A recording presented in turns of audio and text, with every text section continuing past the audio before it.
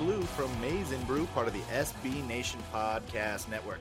The podcast equivalent of 4 IPAs and a shot of espresso for breakfast. I am Jared Stormer of MaizeandBrew.com. With me, as always, is Andy Bailey, my hetero life mate, also of Maize and Brew. Andy, you lover of both animals and women, but not in the same way or at the same time. How are you? I am fantastic, man. I'm very optimistic about the Michigan basketball team, surprisingly, when most of the fan base seems kind of down. I don't know if it's tournament time that's got me going, but brother, I'm feeling good. Brother, since we last spoke, we hung a banner. There's nothing not to feel good about. I know we didn't end the season on a high note, but at that point, what was there really to play for? We'll get to that later when we get to that game. Might have some different opinions on that, but let's start with the winning of Michigan's Big Ten championship, regular season Big Ten championship that happened against Michigan State, against a rival, 69-50. It felt so good.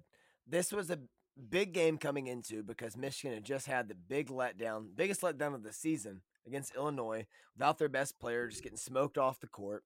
Coming into this game, you don't want to lose to Tom Izzo, ever. You don't lose to Michigan State, ever. And you just ran them out of the building. Like, it wasn't close. Michigan played a bad first half and was still up 11. And then you smoked them and won by 19. Finished with 69. Nice. And you hang a banner. Juwan Howard talked about his banners got taken down, and now we're hanging another one that he's affiliated with. God, it feels good. Yeah, that's so cool. I'm glad you brought up the Juwan Howard part of this because, I mean, if anybody deserves to have a banner hanging up there, and the fact that he's able to come back and get redemption like that, and if you haven't watched the Fab Five documentary, you're wasting your time and ours. So let's get on that immediately this weekend. But you'll fall in love with him if you haven't already, watching him celebrate under the confetti with his guys like that after, like you said, blowing them out. I mean, Dickinson and Wagner were leading the way in that one, but I mean, everybody contributed. You had 3 guys with 9 points and Livers, Brooks, and Smith. So all around team effort to get it done. And yeah, just watching that team after that game celebrate with the confetti coming down. Bummer there was no fans in the stands because that would have been an all-timer. It really does hurt because it feels like fans in the stands are coming very, very soon at the rate this country is progressing. Florida or Texas, maybe by the time this podcast comes out. Brother, I mean, they'd be there now. I mean, we'd be storming the court. I mean, to be fair, I'm ready, but I'm also not vaccinated yet. Exactly. I would be there storming the court if we could. Like, you and I have talked about this. Oh, 100%. Yeah, that would have been a lot of fun. And it's still a great moment. How do you view this? How do you rank regular season championship versus Big Ten tournament championship? Because it's a little weird with this versus football where you have both of these and you got 2 people that are going to be able to claim it. And we'll talk about that other team that's already trying to claim the regular season one in a minute. So my thing is, I view it similar to football, where I think the regular season crown means so much more than the tournament crown as far as who the actual best team is, because you have a larger sample size, a larger body of work with home and road games divided, mostly evenly. A pandemic season kind of interferes with that, but for the most part, it's even. And the tournament plays into the part of who's the hottest right now, which gives you momentum into the NCAA tournament, which could bode well for later. But as far as the conference is concerned, the best team to me is decided within the regular season. Yeah, and I like this because say things take a turn, which, I mean, I'm knocking on wood right now. They do not with the Eli Brooks injury. And the season doesn't end like we expected. I mean, with a number 1 seed going in, we're thinking Final Four at least, So say things don't go that way. You have a couple injuries. Maybe you just get a bad break, a bad call. You still have that regular season banner. That's going to hang forever. So I will take that over the Big Ten tournament championship. I agree with you. The one good thing about the tournament is that it shows you're playing your best basketball heading into the NCAA tournament, which, as we've seen as Michigan fans, definitely has some merit. 100%. It builds you the momentum. It's what matters the most. But it's like, if you just want to value, like, who's the best in the conference, I definitely think the regular season title lends that. But to that same point, who won the regular season title 2 years ago? Nobody knows, which is why I don't understand Illinois absolutely losing their minds on the internet. Like, they've never won anything before about this. Like, I mean, they are so up in arms about this, but like, bro, nobody remembers. Give us our banner. I get it. Like, you're Illinois and nobody wants to come to trash Champaign to go to school.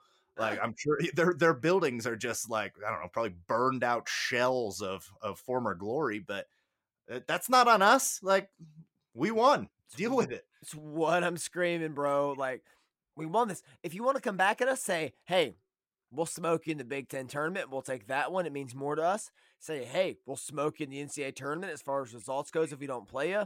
That means more than anything. But I don't understand the hang up on this with their AD releasing or the president releasing statements or whomever. It's like, why are you guys so hurt about this? Who hurt you? Who are you? Act like you've been here before. I know it's been 16 years since Deron Williams and that team, since you were of anything that anyone paid any attention to.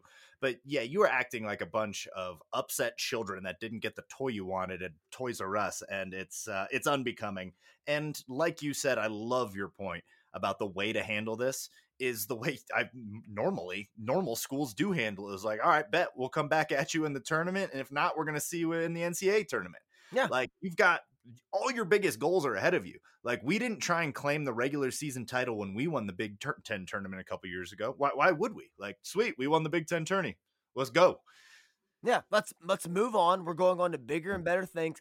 Looking ahead with optimism instead of looking like back with disgust is always a better route to go. So I don't get this. We'll see how it translates for both teams because Michigan seems to be really like getting their sights set. Like, okay, awesome. We've lost a few games. We need to regroup. We need to move forward with the guys we have. And Illinois is so upset about this, and it makes no sense to me. It's like, dude, nobody cares about this. Like, just because you're getting your faces rubbed in it for a week, 2 weeks on Twitter doesn't mean anything. No one's going to remember that. No, and you're going to spend all this time whining and stuff. You're not going to have any energy left to prepare, and you're just going to get waxed, which is fine by me. I'm happy about that. So Cockburn gets smoked. I'm fine with this. I mean, I want to see Illinois again in the championship, but at the same time, like now they're going to get Donsamu back, and we're going to be without Eli Brooks. I don't know. I am not in the room, but I have to imagine they'll sit him for the Big Ten tournament. I think so too. I think it's the best bet to make. You need to rest this player. I think Eli Brooks is essential, and we're going to get into that. But it's like, yeah, let's see him again. It's not going to be the same way it was the first time. I guarantee you Hunter Dickinson's not going to play that bad. I guarantee you Isaiah Livers won't play that bad. I guarantee you Franz Wagner won't play that bad. No, Franz Wagner, though, we talked about those shooting splits on the last one. I've never seen such atrocious lines in my life. So it will not be that bad again. And I mean, yeah, roll the balls out there and let's see. Like, I don't think Illinois is that much better than us. I think that was the worst game Michigan's ever played under Juwan Howard. Yeah, it was the worst game of the season, and we're going to get into the second Michigan State game here in a second, but that Illinois game was the worst because there was a lot more at stake, a lot more to prove. They didn't have their best player, and the team was flat. Like, no, we got something to prove in that one. Yeah, absolutely. So before we get into that game, let's talk about, or actually, no, let's finish up the season, which was the loss to Michigan State, 70-64, where really it was just about the first, I would say 20 minutes of this game that decided it, where Michigan didn't decide they want to start playing until the very end of it. And once they did, they really looked locked in and engaged like they wanted to be there, but it was a little too late. Eli Brooks goes out early on. I wasn't panicked too much about this one. Michigan State needed this to ensure that they get into the tournament. What Michigan needed to accomplish had been accomplished, and then you lost Eli Brooks, and Franz Wagner was playing awful once again, which does concern me a little. But have you ever woken up the night after, like a long night of celebration or just indulgence, and you're not hungover, but you're still kind of drunk? Oh yeah, I know that feeling all too well. It's a very dangerous feeling. Very dangerous, and it's not fun. And that's how this Michigan team played. They weren't hungover. They were still drunk from the Big Ten championship, and they play and for clinching the Big Ten championship. And that's how they played. It was just never in it. And once Eli Brooks went out, it was rough. They seemed disinterested and just kind of ready to move on. Having this back-to-back is so weird for college basketball, and it's an outlier because of the pandemic season. So I don't look too much in it. All that I read into is the fact that Eli Brooks is not healthy right now, and that concerns me greatly. But the rest of the game, I'm just kind of rolling my eyes at, like, yeah, whatever. It's fine. Michigan had nothing to play for, absolutely zero to play for in this game, and they can just turn the page. And they were, like I said, Still celebrating, still a little drunk. Yeah, I know the feeling all too well. And they did turn it on once the hangover. So there's 3 stages to that. Wake up still drunk, then the hangover kicks in, and then later in the day you're fine. And later in this game they were fine again, and you saw Hunter Dickinson starting to get more involved, and they really fought back, but it was too late. Michigan State was hitting some big shots as well. So kudos to them. Probably going to ensure that they're getting into the tournament. And honestly, they've been more bearable than the Illinois people of late. So who would have thought that? I've never hated Michigan State basketball like I hate Michigan State football. So, I mean, they annoy me and I don't like them, but the level of hate there's a chasm in between it there. But I wanted to talk to you. And Phil Martelli came out and said Eli Brooks is the MVP of this team, which maybe is a bit overstated, but he doesn't just say that, for coach speak. There's some truth to that. So I want to talk to, what does this team look like without him? Can they win without him? Can they win the whole thing without Eli Brooks? Can they win big? I mean, because look, only one team's walking away from this a champion, but like an Elite Eight appearance is a great season. Michigan doesn't make, I'll say for a fact, doesn't make the Final Four without Eli Brooks. And I think it's a coin flip if they make the Elite Eight without Eli Brooks. I think they should make the Sweet 16 regardless, because of their forward play and their versatility up front and their ability to score and defend still. But after that, the second weekend of the tournament, it's a coin flip. Eli Brooks is essential to this team for his threes, his consistency, his leadership, and most importantly, his defense. He is an incredible on-ball perimeter defender and a sneaky 6'1". And you said it to me best over text. You love Shondae Brown like a cousin, but consistency is not his middle name. No, it is certainly not that. You do not want to rely on him every game, because there's going to be some times where he just doesn't show up for you. And, none of Eli Brooks's stats really jump off the page at you necessarily. He's more of a role player, but you mentioned what he does the best, and that is defend as a perimeter defender. And his 6'1", he plays much bigger. He plays much bigger than that. But he's also hitting 41% of his field goals, which is, not great, really, but 36% from three.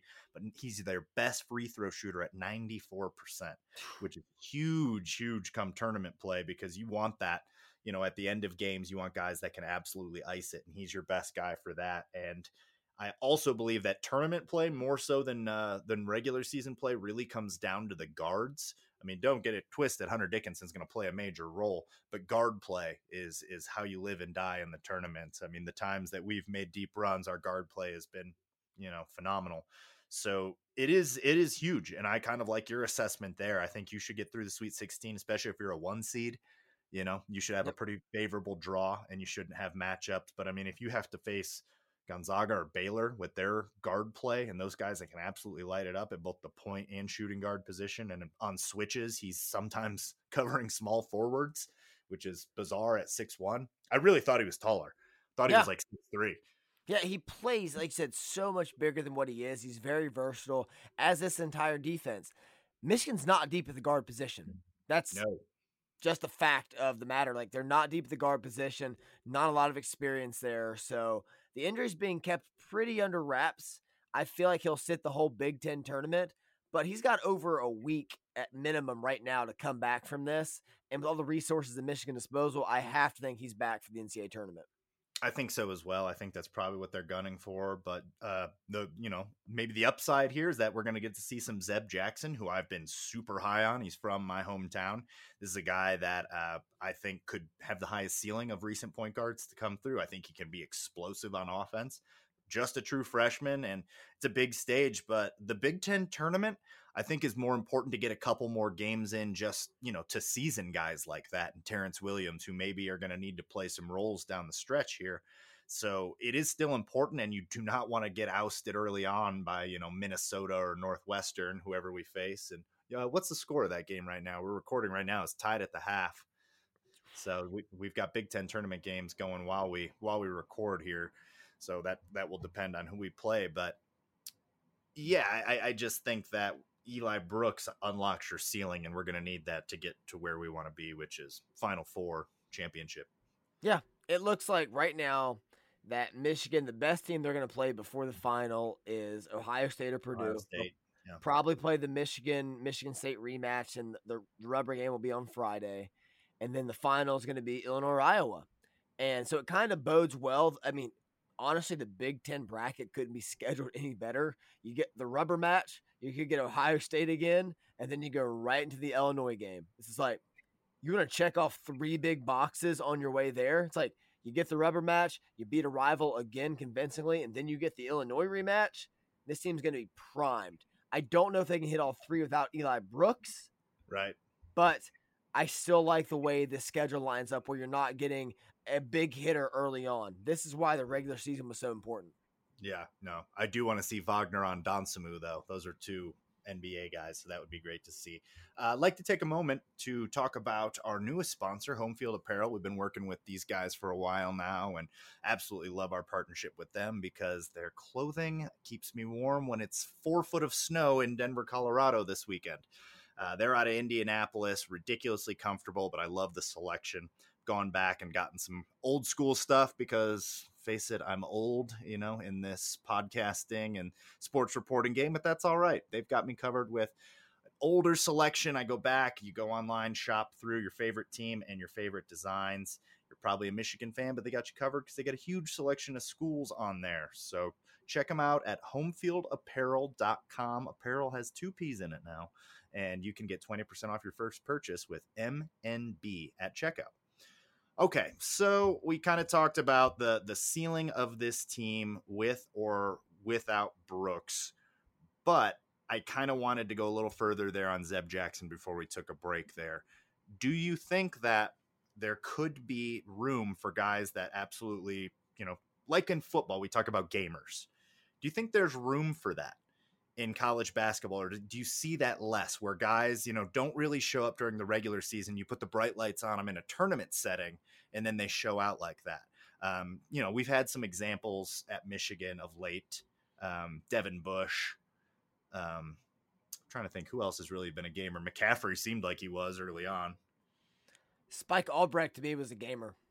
Spike Albrecht's a good example in basketball. Yeah. Yeah. So, but could he take that jump? A guy you don't really see much of, but then Spike Albrecht is probably the best example I think we're going to come up with. What concerns me is I think a player like that can really take off for a weekend, for like 2 games. So back to back, and the other team kind of settles into it and doesn't seem like a gimmick so much. So to rely on Zeb Jackson for more than a weekend, so deep into the 3rd weekend, that's when it would concern me. So I think for weekend, maybe in the 2nd one, coming through, you catch fire, you play your part, you get the other guys involved. That could do things, because especially in basketball, when one guy is down and this new guy steps in, a lot of other players around them step up because it can be really, just controlled by these 5 guys. It's not like football where there's a lot more variables like factored in.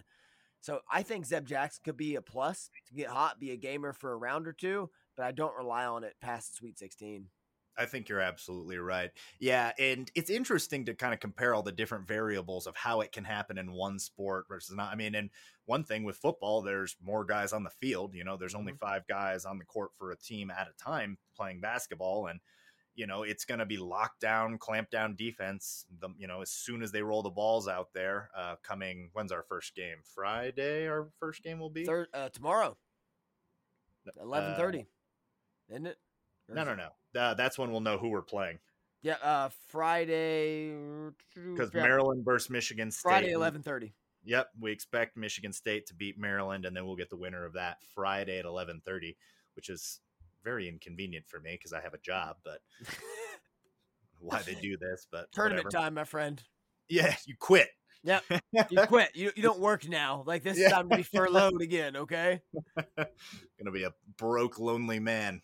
I get too deep into this, but yeah, no, it was just interesting, and I am hopeful because Zeb Jackson's my guy, the guy that I'm riding for the most. But I agree with you in full that this isn't something where all of a sudden, oh my God, we had this guy the whole season, we should have played him. Because in basketball, you would have seen that.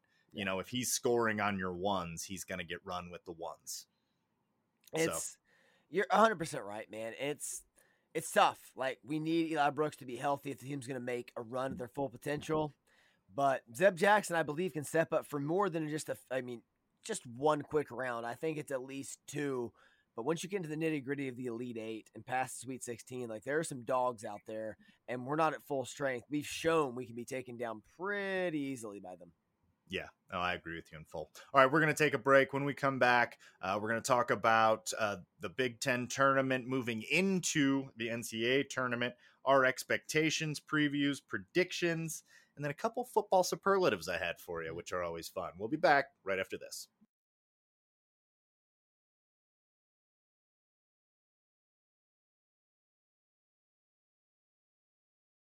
All right, welcome back to Out of the Blue. In the second half of this pod, we're getting back into a little bit of basketball because there's really not that much happening with football right now outside of some hype videos, which I will say I have overanalyzed to the point of noxiousness. To the point of combusting. Like I've watched them over and over and over again to the point where I'm at the bar with women. They're like, what are you doing? I'm like, I'm watching this hype video. What do you think I'm doing? Like, analyze this one. What do you see? And they're like, as you see nothing. You don't understand what I'm looking at. You could never understand me and what I'm doing. Watching Mike Hart coach a bunch of running backs in the offseason. They could never understand why that's important. Do you see Sean Nua just in the face of Donovan Jeter just going ahead? Do you see that? No, you don't. You see nothing. Like this means everything to me. Should cool it down, champ. Maybe take the next couple plays off over there. That's what I felt like all weekend, just watching football again. It feels so good to watch. It's just I know, and I'm with you. Like I was screaming about the Sean Nua thing too. So the exact same thing that you were making a scene about at a bar on a Saturday night. It was an Applebee's, but yeah. Sure. That's where you pick up the good ladies. Everyone knows that's where the good ones are at. At least the ones who know who Sean Nua is. Yeah. If you know who Sean Nua is, look, if you meet a girl at an Applebee's that knows who Sean Nua is, you marry her. Yeah. Working on it. She knows the value of a 2-for-1 and has good taste in defensive line coach. That's it. Do you know what a mudslide is? Yes. Do you know who Sean Nua is? Marry me.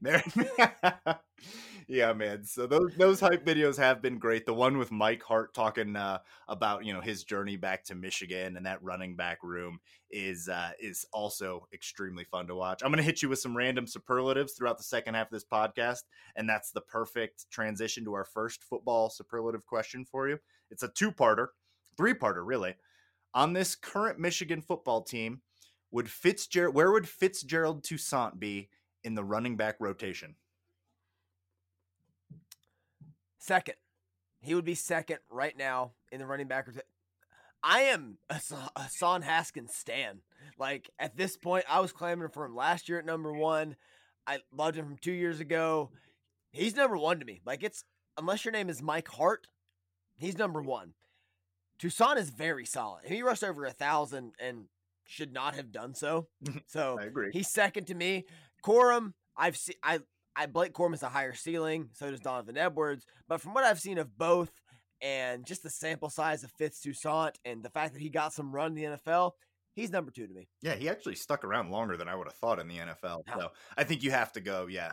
It's kind of bold to not have him at 1 because he was our last 1,000-yard rusher. But you and I are certain Hassan Haskins, should the cards fall in the way that everyone is hoping they do as far as health of the offensive line, he will get 1,000 yards. And all the games being played, Last 1,000-yard back behind Karan Higdon. Don't forget him. Was Fitzgerald Toussaint. That's the second part of this superlative. Where's Karan Higdon on the running back rotation?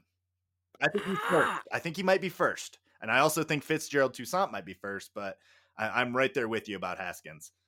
I'm saying Fitz would have been 2. I think Higdon would be 1 right now, but his durability always just rubbed me the wrong way. Like, he just never stayed healthy for a full season, always got banged up. And what I like about Haskins at 2 in this situation is his durability. Because when he got ran into the ground, he was fine. He was getting up, eating more because 6'1", 225, just stacked former linebacker? Yeah, he's coming in, but running back talent, fresh, healthy, Higdon's number 1. I like it. My one concern about Toussaint Haskins is that they're very similar backs. and you wouldn't have a lot of breakaway speed. So I wonder if maybe a Corum moves his way up on that list just due to them being similar backs. But anyway, this is all pointless, nonsensical pulp that I like throwing at you from time to time. I respect that, dude. Fitz Toussaint was only 5'10". Yeah, I was a big Fitz Toussaint guy. His jawline, are you out of your mind? Look like Have Armie you seen that Hammer. man take a picture from the side? I mean, it's chiseled out of granite. He looks like Armie Hammer without the cannibalism. I know, without eating people. Right. It's because he'd be good at it with that jaw. You're not kidding. The thing about Fitz Toussaint is he's just now getting into his prime as a running back. Like, he came into Michigan as one, went to linebacker, came back as a running back at fourth string. As fourth string. You're talking about Haskins, you said Toussaint. Yeah, I'm sorry. Everyone knows. Haskins. Everyone knows. As maybe fifth string behind the submarine Ben Van Sumeren, who's no longer with the program. Worked his way up to second, took over number one. So I can't wait for a full season as him as number one. Yeah. I'm just jacked. I'm with you. Yeah. It's been a long time. Let's go. I'm with you. Yeah, let's get to an Applebee's quick. That I need that 2-for-1. Do you know Sean Nua? All right. Next question, change in directions again. Is the number 1 seed a lock for Michigan? I believe so, because I believe they're going to beat Michigan State, Maryland, whoever they play in the first round. And the next team ranked behind them currently in the AP poll is Iowa, who Michigan ran off the court, I believe has 3 less losses than. So I think it's kind of locked, but I really don't want to chance that with a quarterfinals exit in the Big Ten tournament. No, you really don't. I mean, you don't want to get knocked out immediately. People would understand a lot of the losses that we've had up to this point, but unfortunately, the most unacceptable loss was the Illinois loss. So that's not necessarily a good look because that's the best team we played, and we looked atrocious against them. So Ohio State kind of has not helped us out since our win over them, and they've really fallen off a cliff. There's still some impressive wins over there, and making it through the Big Ten schedule with only 3 losses is extremely impressive nonetheless. But I don't want to say that it's quite a lock yet. But it's extremely close to a lock. Like, I'm saying it's something 90% or above, just so long as you're not getting bounced in game 1 in the Big Ten tournament. I think we should be fine. And looking atrocious doing it without Eli Brooks. I just don't think there's any way, even without Eli Brooks, this Michigan team loses the rubber match to Michigan State. No, I don't see that happening. I think they're going to be engaged for that one. And I mean, now you've got 2 games of tape that's very recent that you can go back and look on and say, hey, look how they beat us. And, there was bench guys. Their bench really outperformed ours in that last game where they were able to take that win. And you can't necessarily always count on that. Our bench played poorly. Franz Wagner played, 20 minutes of bad basketball before he decided he wanted to remember he knew how to play the game. So I think that they will come out locked in and engaged. And this is something that, we've put out a couple times, but I want to keep hammering it home. We have yet to see the Mike Smith breakout game on offense, and that's coming at some point. And they're probably going to need it sooner rather than later. Yeah, Mike Smith is due a 20, 25-point game, especially. This guy averaged, 26 last year at Columbia? Like, right. I mean, he was the best player on the floor every night there. Yeah. And necessarily in the Big Ten tournament, but nonetheless, he can do that. I think there's going to be a Mike Smith pour it up game, especially if Eli Brooks is out. Honestly, watch for that against Michigan State if that's the first round matchup, if they get past Maryland, because Brooks won't be there to take the shots, and it's like Mike Smith might have to step it up a little bit with Shondae Brown's inconsistency and energy mostly on the defensive end. It might be up Mike Smith to add 5-10 more points a game. And there will also be a Shondae Brown breakout game because he's going to keep shooting. I mean, that's why you and I appreciate him, is like, it doesn't matter how many times he hits rim or clacks it off the back glass. He keeps shooting, much like us. You shoot me down at an Applebee's, a Chili's, a Bennigan's, it doesn't matter. I'm coming back to that Bennigan's next weekend. I'm going to find somebody that knows who Sean Nua is. That's just how it's going to be. And marry them at a Bennigan's. Charlie's, Outback, I will find you. That sounds more predatory now. I more to prove a point that I can just do it, and then it's going to happen. I'm going to be like, oh, damn, I'm here now. Yeah, now you're prowling all the O'Charlies of the South, so be warned. It, There's not a pecan pie in the South that is it's safe. like, oh, you're 39 and have 3 kids. Uh, But you know who Sean New is.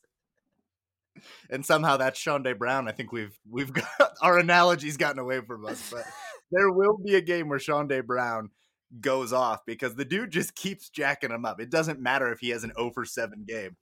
And yeah, he's gonna keep shooting, and he's inconsistent, but the dude can light it up. So I think that there's more to be seen out of the guard play that hasn't been quite unlocked yet with the with both Mike Smith and Shonda Brown, and hopefully Zeb Jackson, like we were saying earlier. Yeah, dude, Shonda Brown, great energy, great beard. That has to count for something. Great beard. So I mean, Tremendous beard.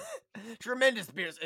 Big game's coming, but he's no matter what, he's going to bring the intensity on the defensive end. He's going to provide some leadership, some chemistry within the bench, and keep players like Zeb Jackson engaged when they need to be.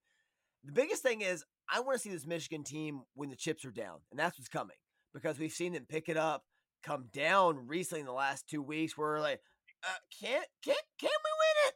But so I want to see them when the chips are down 100%, do or die, and players like Shonda Brown are going to be critical to that, especially the continuity throughout the sustained tournament.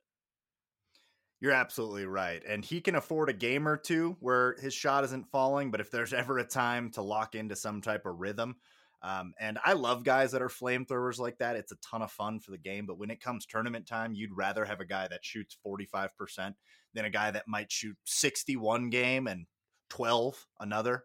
Yeah. I think you'd rather have 45 or 40% Yep. every game and know what you can expect out of them. But at the same time, like, shoot or shoot, man, and I love it, and I respect that about him. And Mike Smith is more of a shooter than he's shown, so I'd like to see him start jacking up maybe some more threes, especially with Eli Brooks out. So, what are your expectations and what are your predictions for Michigan's run in the Big Ten tournament? Who's going to be the winner? Who's your Big Ten tourney MVP? Honestly, without Eli Brooks, I'm presuming Eli Brooks is not playing in the Big Ten tournament.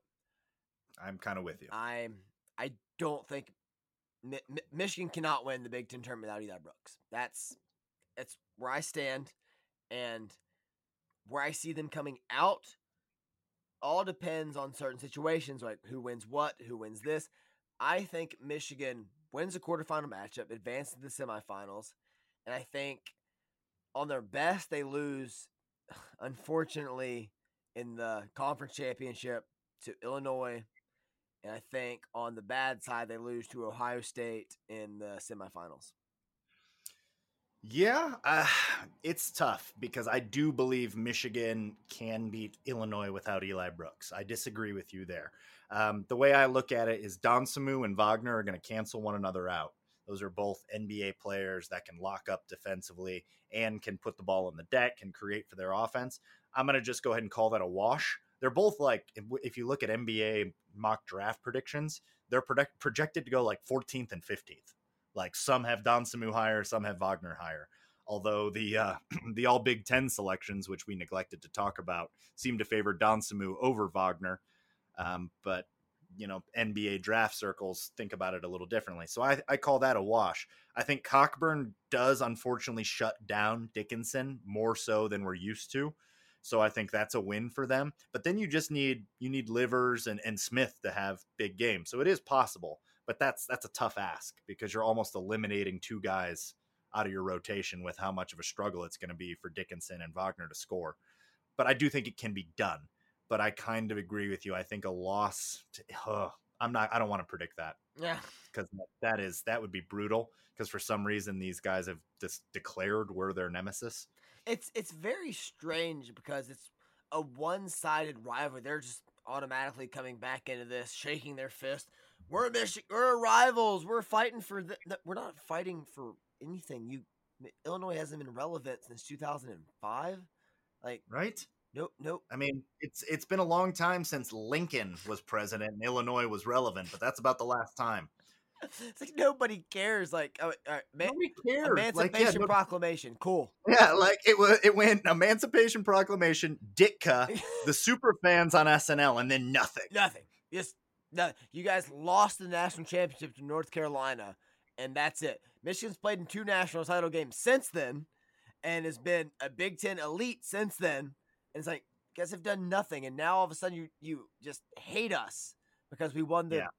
It makes no sense to me. So honestly, to your point of maybe they don't just lose because there's all that extra animosity. It's like Hunter Dickinson, he got sunned a little bit by Cockburn because he bodied up Garza. So I think that could give him some added motivation. I think so too. So I am going to take Michigan to win in a tight game over Illinois because I just don't want to predict that. But I think it's going to be a tough ride without Eli Brooks and an earlier exit to Ohio State. I mean, we saw that game. That was a great game. That was one of the more enjoyable games of the season. And they got 2 guys that can light it up. So if those guys are hitting at that sort of level, it's going to be very difficult for Michigan to find the offense. Not that Brooks is their biggest offensive guy, but he's another guy. He averages 9 points a game, and in college, that's not insignificant. And he's creative around the rim. He's pretty crafty. Very crafty, veteran leadership to calm people down, keep him engaged, and he can knock down threes. Like he said, his shooting numbers aren't going to blow you away, but he's very timely shots, very clutch shots, and can lead the way for players a little more inexperienced because behind Mike Smith, as we talked about, it's like I definitely trust Eli Brooks more than Zeb Jackson to hit a big 3 with under 5 minutes to go. For sure. Yeah. And his 3-point percentage, while not super impressive, has been enough to keep teams honest. And he's hit some bigger shots. In the last game we saw him, he early on was our only offense. Everybody was off early in that game when they were going to Brooks. So when everybody else is off, he's another guy to go to. And yeah, I mean, it's going to be so much tougher without him. But I mean, Illinois beat us without Donsamu, and now they've got him. And if we can come back and beat them without Brooks, I think that just kind of shuts everybody up. So I'm going to predict that that's what happens. For once, you're more optimistic than me, and I love it. It's not football we're talking about, brother. I haven't had my heart ripped out and stomped on by, an army of 10,000 men. That's fair. So I'm with that. I really hope it happens, but still I'm predicting a second place finish in the tournament, and maybe that's the added fire they need going to the NCAA tournament. All right. NCAA tournament predictions. Do we get a 1 seed? Yes, especially if they make it to the conference final. Lock it's a 1 seed. I would have lost in the semifinals playing Illinois, and no, there's no way you just throw away the body of work. I think Michigan's kind of a darling of some voters. They're the 4th ranked team in the country right now, even if for an up and down week. We're making it to the conference championship. We're a lock. If Eli Brooks is back and we get bounced in the Sweet 16, how is this season viewed? Painful. It hurts. It really hurts. But again, you and I talked about this at the beginning of the season, that this team was predicted 6th in the Big Ten. Sweet 16 be viewed as an accomplishment. So that can't be neglected because this team has been above and beyond. But honestly, if they're bounced in the Sweet 16, I think it's underwhelming. If they're bouncing the Elite 8, I think the season's a success. I agree. Elite Eight's kind of where I put it. I mean, that's a nice long run. We get to watch a lot of basketball. And this team, let's remember, was ahead of schedule. Yep. I don't think anyone really was predicting that at the beginning of the year. We're like, oh, maybe 3rd or 4th best team in the Big Ten and a decent Sweet 16 run. So the fact that we're at where we're at is kind of raised expectations and stuff. But let's remember, this was not supposed to be his best team. That's probably 2 years down the road or so. Yeah, this, like I said, predicted 6th in the Big Ten before the season started, and you and I were still bullish. Like, we make the Sweet 16, this has been a very good year. We're an NCAA tournament team at the least because we believed in the program. We believed in Isaiah Livers, Franz Wagner, all those players coming back.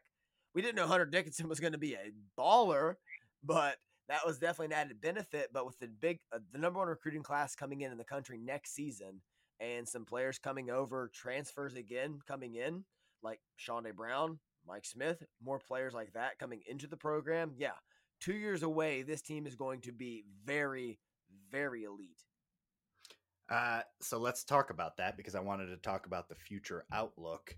And Wagner's gone. I think we can just go ahead and say that. He's projected around the teens right now in the draft. Livers is gone. Brown is gone. Smith is gone. Brooks is gone. So I look at that and I'm like, oh boy, next year could be a big step down do you think we need to take a transfer, particularly at guard next year? And we can rattle off the roster for next year for those of you that don't know. It's at the guard positions: Zeb Jackson, the incoming freshman, highly rated Kobe Buffkin at shooting guard, Frankie Collins, freshman, backing up at point guard, and Brandon Wade, who's a senior who hasn't played much, and Adrian Nunez are your backups as well at guard position. So that is not a ton of depth there. At your forward positions, Terrence Williams will be back as a sophomore. I'm very high on him.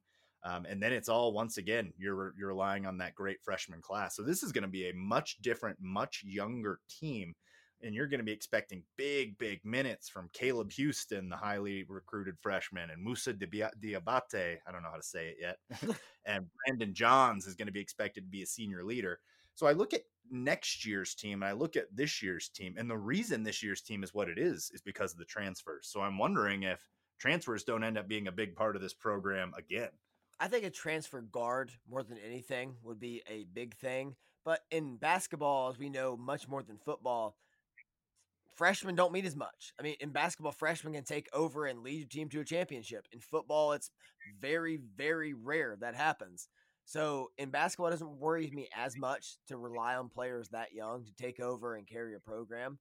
But I do think some leadership like that would be nice, especially like a Shondae Brown piece, just coming in, giving you reliable minutes off the bench. And Juwan Howard's proven he's willing to look that direction. So especially at the guard position, I would be looking at that in the offseason to be a nice addition to the program to kind of give some guidance and leadership to these young players coming in.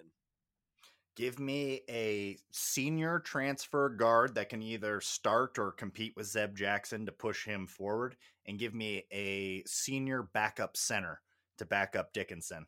And I think that once again, you'll have a deep, deep team. But I look at that roster as it will be constructed, and it's going to be just not the kind of senior presence that this one has, where Livers and Wagner and Smith and Brown are guiding you into this thing. So that makes me feel a lot more confident. Is next year's team predicted higher than 6th in the Big Ten? Oh yeah. I mean, they finally catch on. The fact that Michigan wasn't ranked this year, I thought was just people not paying attention. I thought that was stupid. I don't know what you were basing that on. I mean, granted, we cover Michigan and it's by far the team I watch the most, but it took people a couple weeks to even get onto it. And I'm like, guys, I don't know what you're not seeing. We've been recruiting well. Livers and Wagner are still on the team. Like Dickinson's already getting double doubles. What are y'all not seeing? I get the Mandalorian's on, but what are we doing here? It's what? That's what we're blaming it on. The Mandalorian is the reason they were ranked so low. Well, we're gonna have you guys not watching the game. The college basketball has started. Pay attention, guys. Get it? I mean, turn off the Mandalorian. You can watch it whenever. It's streaming. Anytime. WandaVision's great, but pay attention to this. So Hunter Dickinson's on. Hunter Dickinson is on. So the Big Ten Freshman of the Year. So yeah, if he comes back next season, that's a big deal because that's a walking bucket next season coming in. Ooh, I think he will come back. One last thing before we get out of here. No Franz Wagner, no Eli Brooks on the All Big Ten defensive team is right up there with the biggest snubs that I can recall recently. That's criminal. That's The Social Network not winning Best Picture. That's Goodfellas not winning Best Picture. That is a slap in the face. Franz Wagner especially, who might be the most versatile defender in the conference. I mean, he's up there with best defenders in the country. I mean, that I've seen, it's him. The Mobley kid from USC is incredible. The list isn't super long. Don Samu's great from Illinois. He's a really solid defender. But him and Brooks, like Hunter Dickinson tweeted, there are not 5 defenders better than them. There's just not. And yeah, criminal. We're talking Shakespeare in Love winning Best Picture over Saving Private Ryan level of ridiculousness. It absolutely makes no sense. You and I have just been screaming, this is Mac Miller winning Best Rap Album over Kendrick Lamar. This is just all-time snubs here. Just pure absurdity. When this was announced, I just laughed.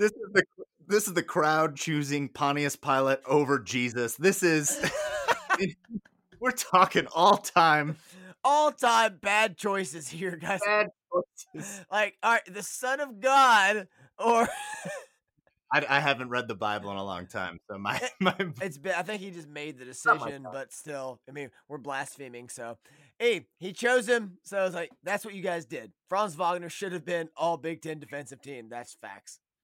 Yeah, facts. He doesn't care. They're about to go on a deep tournament run. All right, brother. Any thoughts from you before we call it? Can't wait to talk to you next week when we're 1 seed. I'm looking forward to it, my friend. All right, that's going to do it for Out of the Blue tonight. Make sure that you like, share, subscribe wherever you get your podcast, whether that's Apple Music, Spotify, download us off a megaphone, wherever. Follow us on Twitter at Maize and Brew. I am Jared. That is Andy. This is Out of the Blue, and we'd like to remind you that wherever you go, go blue.